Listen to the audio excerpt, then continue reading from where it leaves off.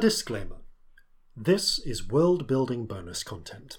You don't need to listen to this to enjoy the podcast, and if you don't enjoy this sort of content, just skip on past it and get back to the show. If this is your cup of tea, enjoy. The name's Tumblebrook, Merwin Tumblebrook, and I'm here to talk about halflings. Should be pretty easy, given I am one. Now, there's a lot you tall folk think you know about our kind, and while some of it's true, a lot of it's all rotten apples. I'm here to help sort out the wheat from the chaff. Let's start with where we come from. Now, a lot of folk think halflings only live natively in Halfland, where a lot of our brothers and sisters do live under Orcish rule these days. While it's true there's a lot of halflings in Halfland, you'll find us all over Jova, and even a few in Sanistal and Sunder, especially in Cairnon, the only nation to still have a halfling king, King Bolo Barrelwater McCain. Those of us who are Cairnies are proud to live in a halfling nation, not that we don't have humans and other folk living with us, but the tall folk there are on the other foot.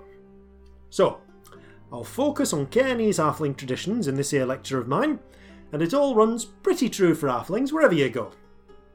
So, the number one thing I hear tall folk tell about halflings is that we're greedy. Well, it's true, we have an appetite, but it's hardly surprising, is it? We're half the size of humans, a third the weight, and we do all the same work on 2/3 the food.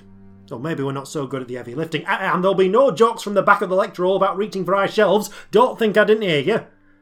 But it's true that we eat a lot for our size, and there's a lot of us beside, so I understand how it might look to the tall folk. But what I reckon flummoxes them is the meals. We halflings have 12 meals, where humans have 3.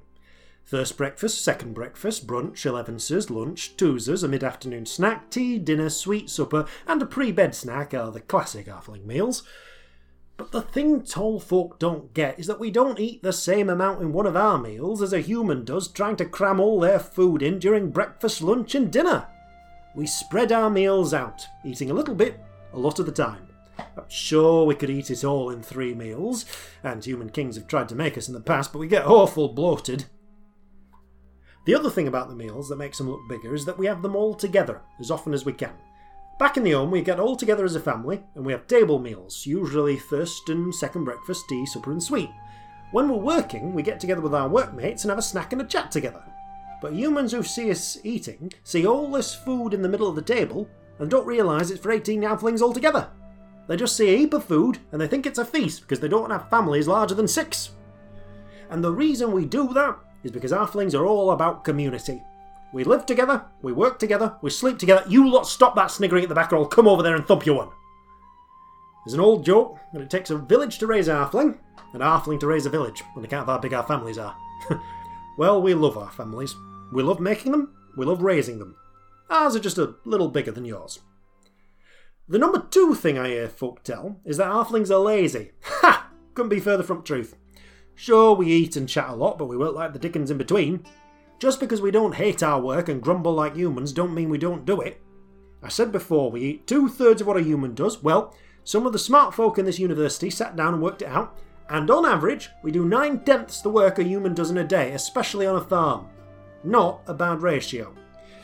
That's one of the reasons for the halfling reputation for farming, why our lands produce so much food. We work hard, we work together, and most importantly, we work smart.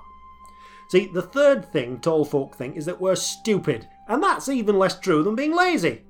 Most of us are farmers, and we're good at it. Well, most humans are farmers, and they're bad at it. We've got plenty of philosophers and thinkers, and these days we've got inventors and scientists too. Who invented the horse plough? Halflings. Who invented the 4-field system? Halflings. Who invented the windmill for drainage and milling, the wheelless apple blossom plough, even the printing press to spread news? Halflings. We got where we are today because we use our brains as well as our hands, and we're damn good at both. You go up to the Cairnies Islands, and you can still see the ancient irrigation networks that supply water to those terraced hills, supporting the vineyards and cereal farms that bring so much of that otherwise arid country its wealth. Of course, being that wealthy has always had its disadvantages. One being that folk, sometimes other halflings, but most often tall folk, want to take it from you. Halfling history is full of humans, elves, orcs and hobgoblins trying to drive us out for our land, or conquer us, or enslave us and make us work their fields for them. And all too often, they've been successful. We're short, and while we're strong for our size, we're not as strong man for man as humans or even elves.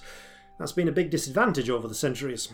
We don't do well with big weapons and heavy shields, and we don't have the height or strength for longbows, and we certainly can't hold pike walls against charging cavalry. That's the reason you don't see many halfling kingdoms in history on the open plain. We don't do well in a straight-up honourable fight.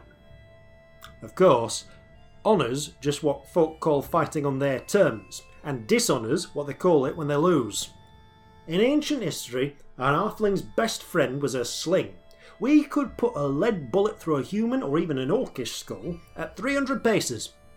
Then came the crossbow, where strength didn't matter. You wound her up and let her go, and you could fire just as hard as any elven longbow. Nowadays we use the pistol, or for preference the halfling carbine, a shorter, slimmer version of the musket designed to keep the musket's range, even if she doesn't pack quite as hard a punch. I know some folk still prefer the crossbow, even today, since it's less likely to give away your position when you fire it. The sax, too, has always been a favourite, and it's the standard sidearm in the Cairnese military. A short sword, really a long knife, suited for killing folk when you don't want to make a fuss about it. Not making a fuss is the halfling watchword in war. If you study halfling military history, you'll find the most successful campaigns were won by subterfuge. Poisoning water supplies, slitting the throats of baggage horses in the night, or soldiers, setting fire to camps and camp followers. Even in an open fight, we've always prized using the terrain to our advantage. We're small, we're agile. The best halfling ambushes are in the hills or the woods, at range, against a company that didn't even know we were there. As soon as it becomes an even fight, we melt away. We skirmish, we scout, we fight dirty because we're smart. Honour is just a way of conning people into fighting the way you want them to. Now that sense of keeping hidden is one of the reasons we build our homes into hillsides. If it's hard for your enemy to know where you live, it's hard for them to fight you there.